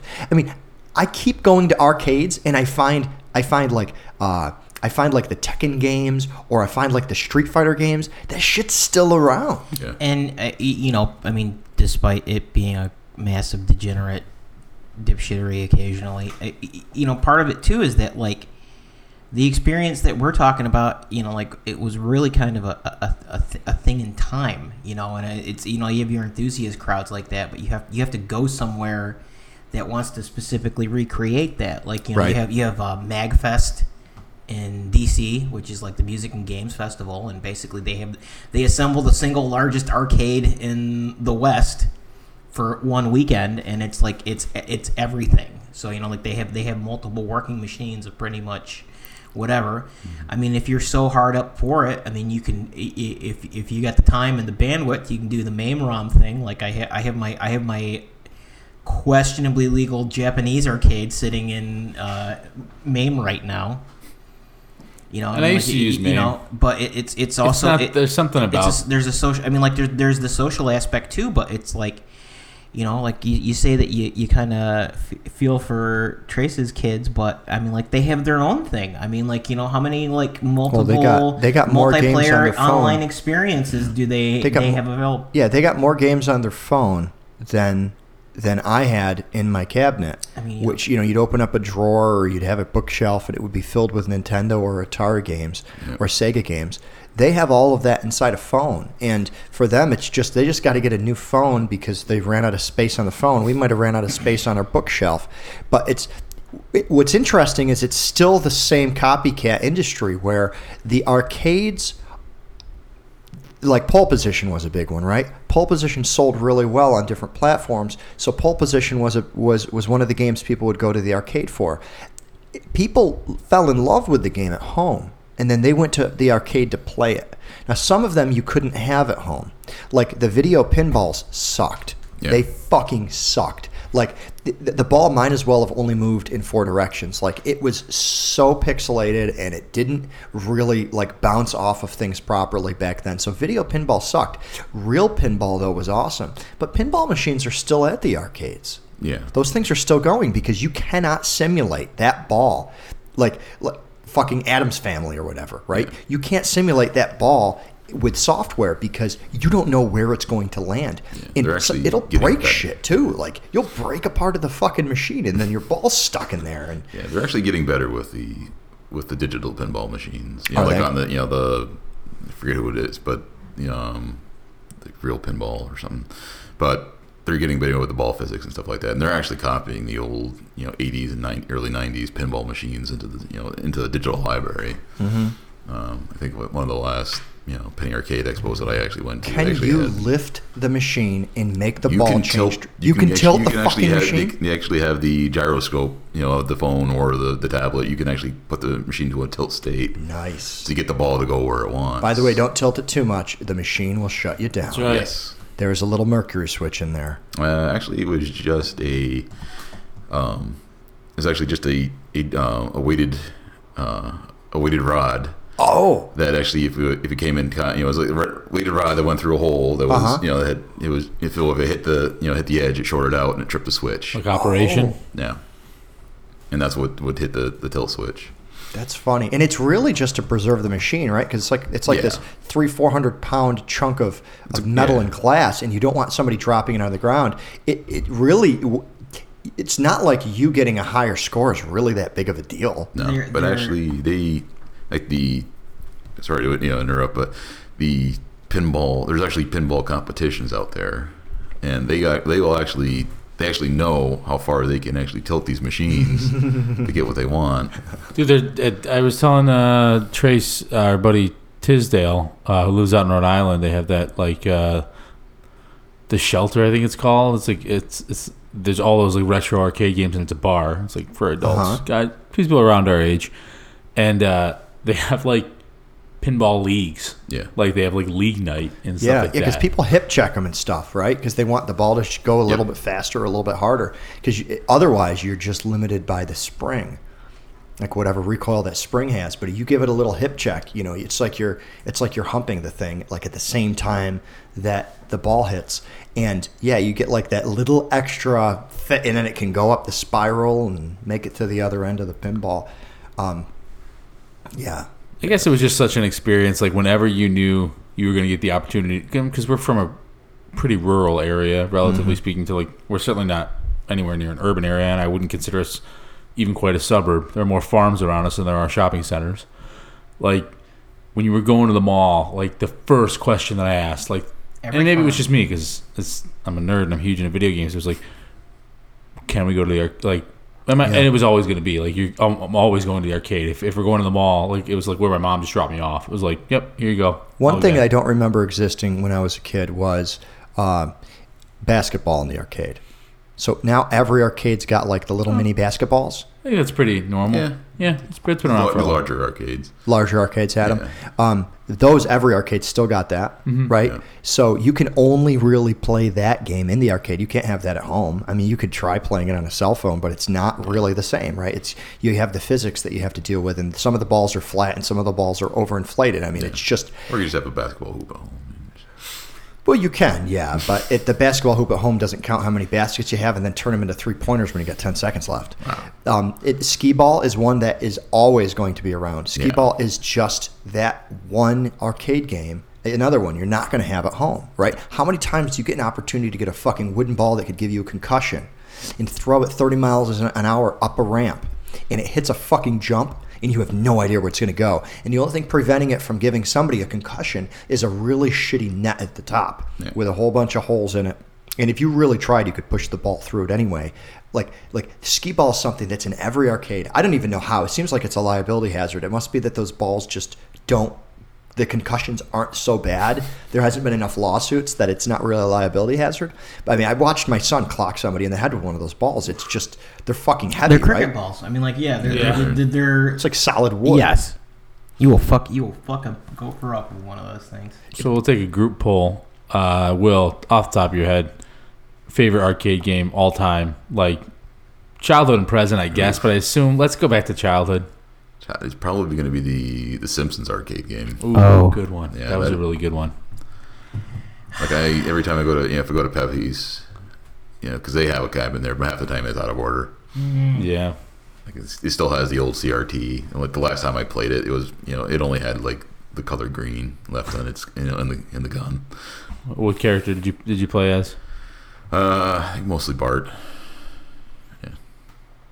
Gunnar, what about you? Oh, see, it's a toss up. It's either gonna be the Capcom X-Men game. Ooh, Okay. with Colossus, Yes, Wolverine, which again, Dazzler, Dazzler, Colossus, Wolverine, Cyclops, Storm, Nightcrawler was in it too. and Nightcrawler. Well, yeah, there was different variations of that cabinet. Are you talking about the fighting game or the 2D? Or The 2D scroller where it had the two monitors in it. Okay, yeah. So you could have like 8 players on the screen at once. Yes. Yeah. But that again, and it's also infamous because it's the only one that actually you were specifically banned from doing the power move on one of the characters because Colossus made that. Yeah. But yeah, it's a toss up either between that or any of the Time Crisis cabinets. Time Crisis is fun Yeah. with the pedal. Yes. Like, kind of in and out of cover. That was one of the first ones to kind of do that I remember. The in and out of cover kind of. Or the sniper. Yeah, I mean, yeah. Or the Sniper Elite game where I couldn't use the scope Silent for scope? shit. Yeah. No, Silent scope. Yeah, silent scope. Yeah, silent. I think it was. Silent scope because I couldn't use the sniper scope for shit. But if I free armed it, I had an 80% nut shot ratio. Everybody in the game. Chase, what about you? Well, I definitely like Simpsons. I like the Simpsons and Turtles. I like them because to play, you just needed to keep putting quarters in. Yeah. Like it was easy enough for somebody that had no idea what they were doing to play, but you just had to keep putting quarters in. So I definitely like those games. The reality of it is I played most of these games at home, so I didn't spend a lot of time in the arcade playing these games. There just wasn't an arcade that was close to me, and when there was, I really didn't have the money to play. But I was a Soul Calibur fan. Nice. I really liked the fighting style in Soul Calibur. I thought that it was way different than the button mashing ones, so I liked that. So I'd probably say that, although you can't go wrong with the original Mario. I see the original Mario in an arcade, and I'm like, I want to fucking play that. I'm going to get to fucking level 5, and a whole bunch of people are going to Super be Mario behind me. Brothers or actually the actual Mario Brothers? Yeah, Super Mario Bros. Okay. Well, the one for the original NES, that one. It's that's Mario Brothers. Because the Mario Brothers Was like running around the pipes. Yeah, that was almost like Joust. I would say Yeah. was maybe the closest thing to You're that. talking about Jumpman? Jumpman. No, Yeah. no, It Mario was Brothers. original. Yeah, it was the original. Well, name of Mario, Japan. because Mario started as Jumpman in the Donkey Kong series. Yeah. No, No, there was. Oh, you're talking about the one with the POW. Yeah. yes. You're the one with the POW. Yep. Okay. Yeah, I have actually never played that as the Mario title. I've played it like there was a mini game you could do in Mario 3, where if you were on like the same block as Luigi, you could like play him and then take over his turn. You could take all the shit he's collected, like pound it out of him, and then you're right. Maybe I did have that. I think I had that on the Atari. Was that on the Atari? What platform was that's that on? NES. NES. Yeah. You're saying the original Mario was on NES? I think it came before NES. It's so I know the game that you're talking about because it's like it's not Donkey Kong, but it's the weird platform one. It might have been on an Atari. It's like, in the later sewer. Atari. I would guess Atari because Jumpman came from Donkey Kong. Maybe. I mean, like it was actually a hidden game in some of the original. That's what I was saying. Yeah, Mario 3 Mario had it as a cartridges. hidden game, but it was like a little Easter egg where if you were on the same block, you could play each other. It looks like an NES game. Yeah, because I don't think that Nintendo ever put their stuff on Ataris. All right. Yeah. Well, that's like there the was box- there was the there was box that art weird for, like the retro interstitial one. period where actually Atari was supposed to be the distributor Oh. for NES. or Well, it says Nintendo. Arcade Yeah, well, Classics. and then- Yeah, because it was originally in the arcades. But Yeah. if you played it Interesting. at home, you would have played it on an Maybe it NES. wasn't available for a console. Maybe it was only an arcade. No, it was definitely on the NES. Yeah, I know that. Yeah. They made an arcade version of it. Interesting. Jumpman is Mario and Luigi's father. My favorite by far. That's Jumpman's their father? Yes. Yeah. Yeah, I mean, because you say they didn't have that series on the Atari, but he was born in Donkey Kong, right? So, or at least his dad was. And actually, that's kind of creepy because effectively, with if you go by canon, he is Mario and Luigi's father, and originally Pauline's boyfriend. Who? Who is the black-haired alternative to Princess Peach, who is also Mario's side piece, as it were. So not only like in Little like a incest Game of going on? Thrones Lannister bullshit, Yeah. you know. But yes, Mario is banging his stepmom On the side. on the side. Sorry, My favorite Pittsburgh. cabinet game Or of all time and Lady Julie's husband. was the only arcade that had that was at Riverside Mall in Rome, and I only went there like when I would go like camping with Rob Allen back in like 7th grade, 8th grade. It was Dungeons and Dragons Tower of Doom. It was like 4-player, which it was kind of like Golden Axe on steroids. You could like choose like different paths to go. Like, yeah, do you want to go fight the dragon or do you want to go through the swamp? And it was awesome. And the fighter was my favorite character by far. So I happen to own an Atari 2600 and 5200, and Mario Brothers was released for both. Really? It was. And it was an arcade game. Nintendo released it as an arcade game. And that makes sense because Nintendo started making games. Like Game & Watch was an actual handheld game, Yeah. if you go back far enough. So that kind of makes sense. So that is Pauline. I thought you said black side piece or something. No, black hair. Black-haired. Oh. No. Wow. Wow, that is way misinterpreting. Not that there's anything wrong with that because Mario loves all people equally or hates all people equally. I'm not sure. It goes either way. Yeah. I mean, like he is deranged and murdering an entire. He is engaged in a campaign of genocide against an entire sentient species. Yeah. She looks like Jessica from Roger Rabbit. Yep. She's got like the silky dress and the hat She's on. Mario's ex-girlfriend, but she is also the ex-girlfriend of his father, which is a weird thing. in and of Oh, itself. so they're not. Like, that's Okay, why I'm so saying, like, she's no Game of relation. Thrones. Yeah. She's no Yes. relation. She's just, it's his potential stepmom that he Yes. dated too. All right. Well, I mean, I guess if you're a cartoon character and you don't age, you can date whoever Yeah, you this want. is right? this is Mario and Luigi's mother. She looks She looks just like Princess Peach. Yeah, see, again, it's maybe there's a Who lack of created character this family design. tree? Is this something that Oedipal was just made up over complexes time? abound Yes. Yeah. at Nintendo. Nintendo just doesn't care about backstory. They just Jumpman. yeah, sure. There's the mother. Oh, he needs another side piece. Yeah, we got this character. Here you go. Oh, Grandpa Yoshi's here. Yeah.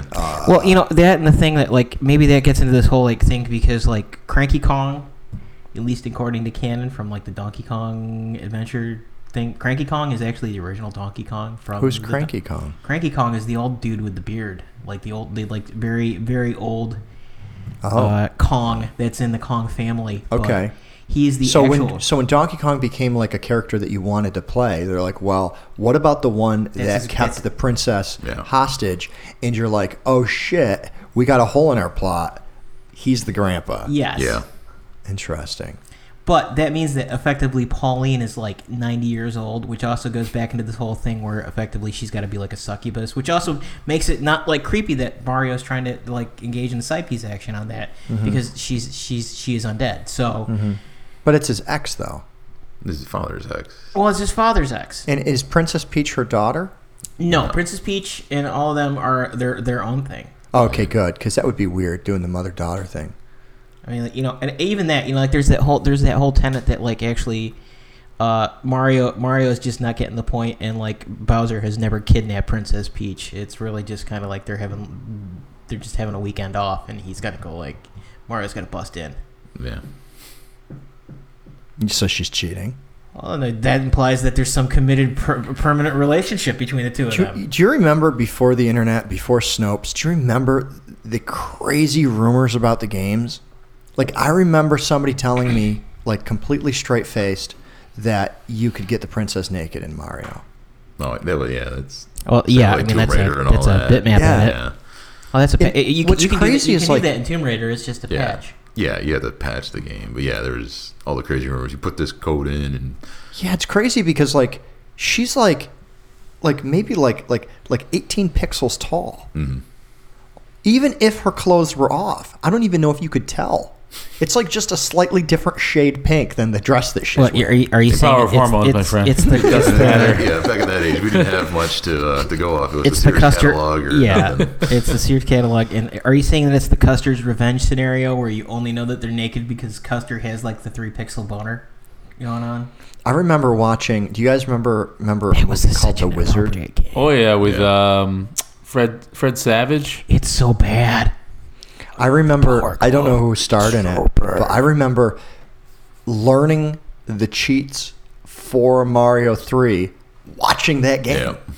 Like, they showed you how where all the exploits were. And I think didn't it coincide with Mario 3's release? Like, it was really... Yes, it was really is a feature. It was a feature length advertisement for Nintendo, and it had the quintessential. Here we're gonna have a 12-year-old girl perform the role of the pool hustle distraction piece, and it's like, this is inappropriate on like many levels. That movie, Unless it's Game of Thrones. Well, Yeah. right? If it's Game of Thrones, 12 years. I mean, if they're bleeding, then they can be wed. Yeah. Like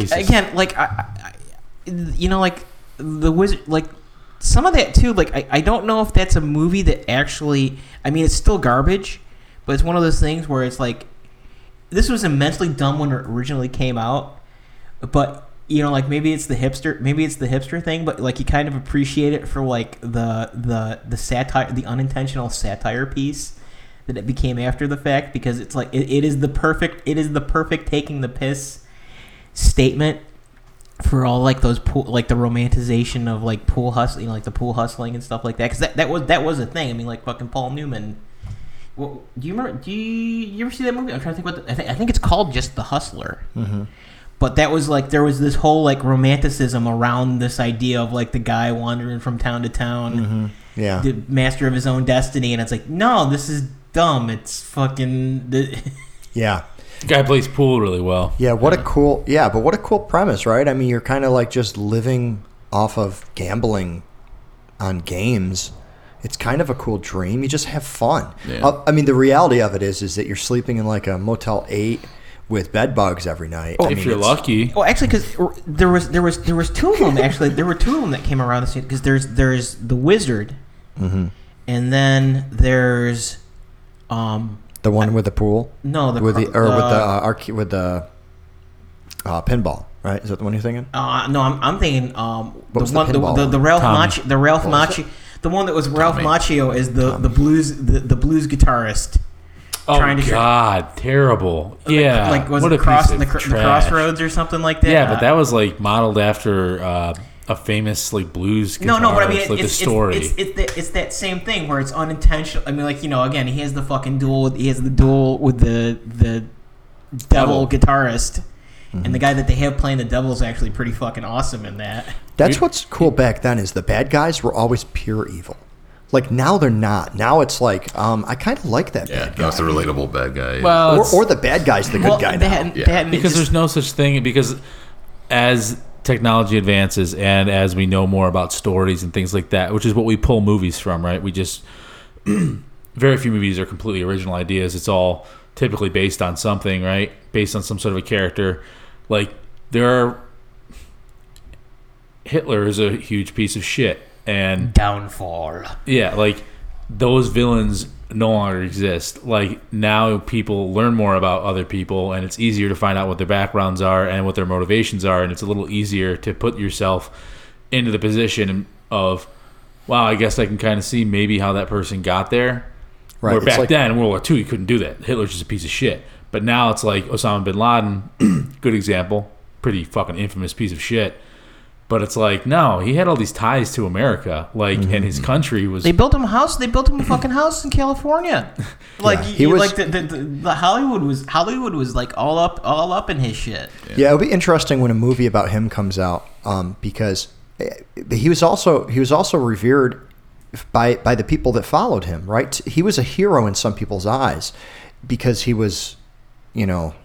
He was fighting what they viewed as Western oppression, Western social values as Wow. oppressive. And look, like I said, I don't agree with it. Like, I think I'm glad what happened to him happened. But my thing is, like, when you're making a movie now to make this just ultimate evil villain. What do you mean you're glad that what happened to him? That he got to bail out, living life of Yeah. luxury in fucking It's like- South Glad he's America? fucking dead. like is what I'm killing- saying. it's like He's killing- better off not breathing our air. It's like killing George W. I mean, it's like, yay, we killed him, and it's like, well, he wasn't doing anything. Yeah. He did it all in the past. He Well, no, waited but- until after he was retired. I mean, you actually you listen to Joe Rogan intermittently, right? Yeah. Did you ever hear that one interview they had with the SEAL guy where they were talking about the ex-SEAL guy?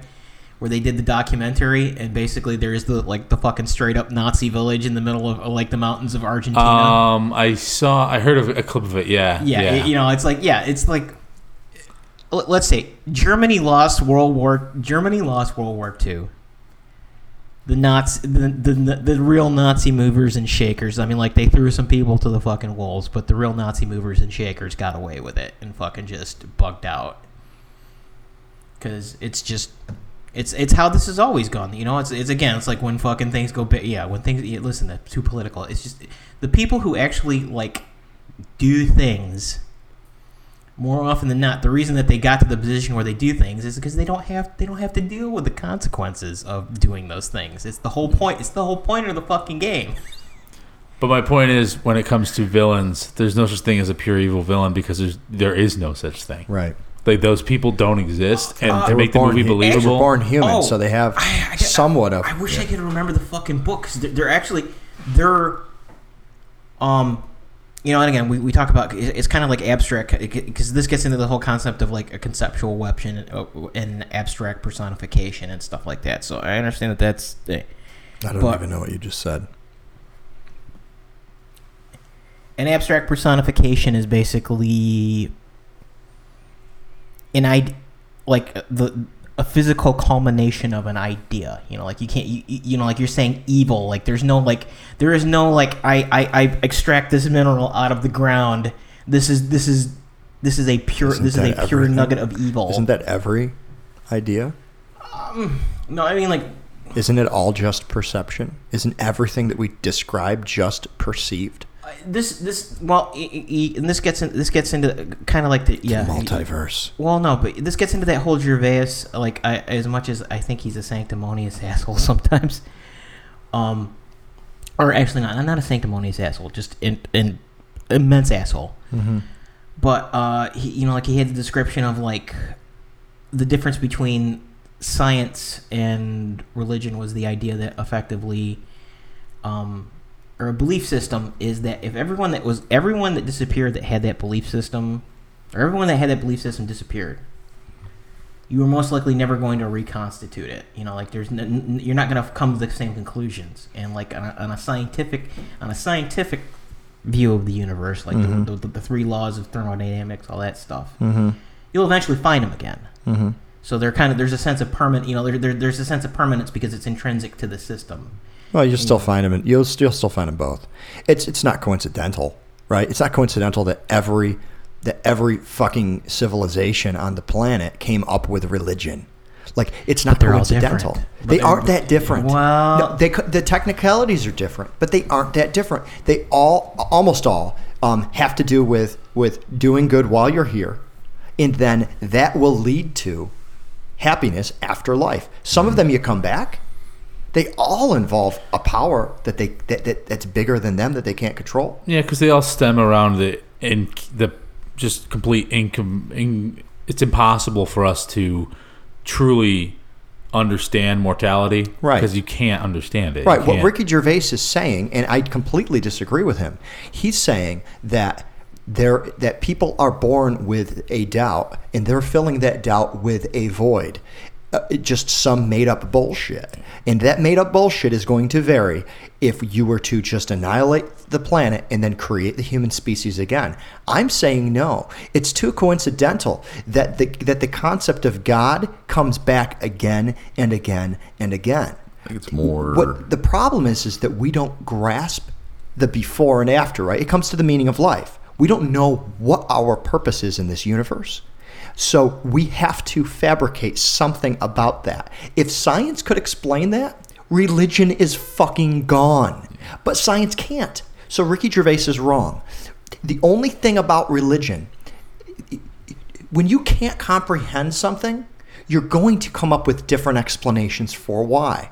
But to say that religion is bullshit because it's made up, you're ignoring the fact that we keep making it up to begin with. Right? You're ignoring the fact that there's this desire in humanity to justify existence. It's more than just ones and zeros. Not really though. I mean, essentially, your brain is a computer, and it's just trying to fill in the gaps that it doesn't have. It's filling in the ones and zeros. It's filling the gaps. The best it can do. Right. I see it more as human beings are an inquisitive bunch, curious and like that. So basically, it's like your child comes up to you and say, "Why is the sky blue?" and you just make up some bullshit. It's pretty much the same. It's like somebody in charge says, "Oh, because this person higher than me who put me in charge," and it's basically how religion is. But that's true, Will. But the thing is, though, is we can find out why the sky's blue. Oh yeah. What we can't find out is where did life start from. Science cannot explain this. Scientists say, well, statistically, these atoms will eventually come into an arrangement that creates the building blocks for life. Well, that's actually not provable. It's actually just a theory, and not one person that we're aware of has ever recreated life from nothing. It can't happen. So for Ricky Gervais to oversimplify that because he doesn't agree with religion, and in some ways I agree with him. I think that religion has done a lot of bad for humanity. So I in some ways I agree that Ricky Gervais is on the right path by saying that at least we'll come back to 1 + 1 = 2. If we were all wiped away and we were all brought back, we'll come back with the fact that light travels in two waves, and that a color is actually what's being reflected from the light. We're going to come back to all of those, and I agree with that part of his statement. But for him saying, well, religion is clearly bullshit, and because all the stories are going to be different. Well, that doesn't mean that's just because we don't know how to explain the origin. And if you can't explain the origin, then the stories are going to come back. The concept of God is built into our brain because we want to crack that puzzle. And it's the only puzzle that we really can't crack is how the fuck we got here. So I totally know how Wade feels because you totally fucking rolled over me before I finished my fucking Sorry, got it. It's okay. So where I was going with that is that, to your point, yes, there seems to be a predilection to exploring that space, and the concept of the conceptual weapon or the abstract personification is effectively what is it, the allegory of the cave in Plato? It's basically I'm observing something in this universe, and I don't know what I'm observing because I can't grab all the information of it. I'm seeing the shadow cast of it, and what this gets into Jungian psychology and stuff like that. But what you're kind of creating as an archetype because you don't have all the information relative to the thing that you're attempting to assemble an idea around. So you kind of you kind of build this abstract model of it in your mind, and once it gets to a point where enough people kind of have the same abstract model, it becomes a concept in and of itself. You know, like basically, like you say that, you know, like everyone has this same concept. Like there's an app, you know, like what happens when you cease. You know, the concept of evil, that kind of thing. It's like there's always different encapsulations of these ideas. But they're, you know, like you say that everyone agree, you know, whether everyone agrees that there's such a thing, there are different encapsulations of these ideas, and they become abstracts in and of themselves. And you get into the Huna crystal territory when you start getting into that conversation as well. But yeah, it's that effectively they as far as the human experience goes, they kind of transcend any idea of usable. It sounds to me like you're describing superstition. And superstition is a survival instinct for us, right? And it's because we can't possibly comprehend everything. Well, so we have to categorize. That's where racism comes from. Well, it's all superstition. This gets back to like one of the things that I think I've probably beaten the ground way too much. So it's this idea that we are the reapplication of a certain selective set of mental mechanisms. You know, like basically nature doesn't make anything new, it just reapplies stuff. It's like why you know, like we have God makes us all, not nature. No, but you know, it's like well you know, like they talk about like you see faces where they aren't, like in pictures, because we have mechanisms in our mind that are designed specifically to. Have you seen the upside down faces where they turn the eyes, the nose, and the mouth upside down, and you can recognize the person? It's fucking creepy. We can recognize faces upside down. Like our eyes are tuned to recognize the eyes only right side up. Yeah. So you can flip all of the parts on a face upside down, and you can recognize Tom Cruise. When you actually put it right side up, it looks fucking disgusting. Well, so I know what you're saying. Yeah, we do. There's certain. But you know, and again, like, because these are internal, because the thing is that are on the internal side as well, because we have sensory perception mechanisms that are optimized for handling certain pieces of information, or attempting to extract usable stuff. It's like why you fucking see things in the dark that aren't there, because your brain, you know, because there's an advantage. Well, those are ghosts. Those are dead people that came back. Okay, because the afterlife exists. But at the same time, you have these counterparts that are internally based, just not unlike what you're seeing, but what you're thinking, like actually what's going on internally, and they have the same thing where basically you will start trying to fill in the holes on things that you can't, you know, like you're missing information on, and you will just attempt to come to the closest usable model that allows you to like move on from this point. And again, that's where you have these abstract concepts, because eventually the abstract becomes usable just from the perspective of like, okay, I can talk to another person about this thing that I'm thinking about, and then everybody kind of like, as time goes on, the abstract gets more and more refined till it's like, okay, then basically this conceptual being has come into existence. Yeah, I think it's, you know, like that's qualitative, but it's more qualitative versus quantitative, right? I mean, you can always describe something as big, or you can say that it's 7 meters. Yes, right. It's qualitative versus quantitative. But those are not abstract. But when it comes to the concepts, I'd still just say it's superstition. I think it's easier to describe. I mean, less like, words. You know, I don't know, and yeah, not that we have fucking reading assignments in the podcast, but if you ever get a chance, like just. Carl Jung had some pretty interesting stuff on this, and it's just the idea of the archetype, and it's where, because it gets into the whole concept of like how much of our reality is mediated by our fellows itself. You know, and where you say superstition, it's more like it gets into this idea that effectively we are not individuals in the sense that we perceive ourselves in, that we are actually this collective conscience, collective group. Yeah. And just because we're not directly hooked into each other doesn't mean that we're not exchanging information and shaping each other's. Yeah, but we're collective by environment, though. And that's the problem with these guys, is you can only go so far down this philosophical rabbit hole. Our environment makes us a collective, right? And that's because we're social animals. If you lock us in a room, we're not. So it's not part of how we're made. It's just part. It may be part of us, like instinctually, and what we expect out of our environment. But when we lock ourselves in, but when we're locked in rooms, eventually we decohere and become gibbering piles of dog shite. And at the bottom of all of it, I mean, we're still talking about what we consider the tangible universe, right? The universe where our laws of physics exist. Arcade game thing. Well, actually, no. Actually, maybe it's relevant because so maybe our problem is that our collective reality is effectively that fucking Teenage Mutant Ninja Turtle games, and nobody's fucking bothering to update that Switch. And it's like we're. Wade wants to end on that button replacement. On that note, we're one button replacement away from the end of all. Yeah, every podcast can end with the meaning of life. It always can. Every conversation. We can try to figure it out, but what I have figured out is it's time to end the podcast. Yeah, that's God. That's what God would have wished as well. Yeah.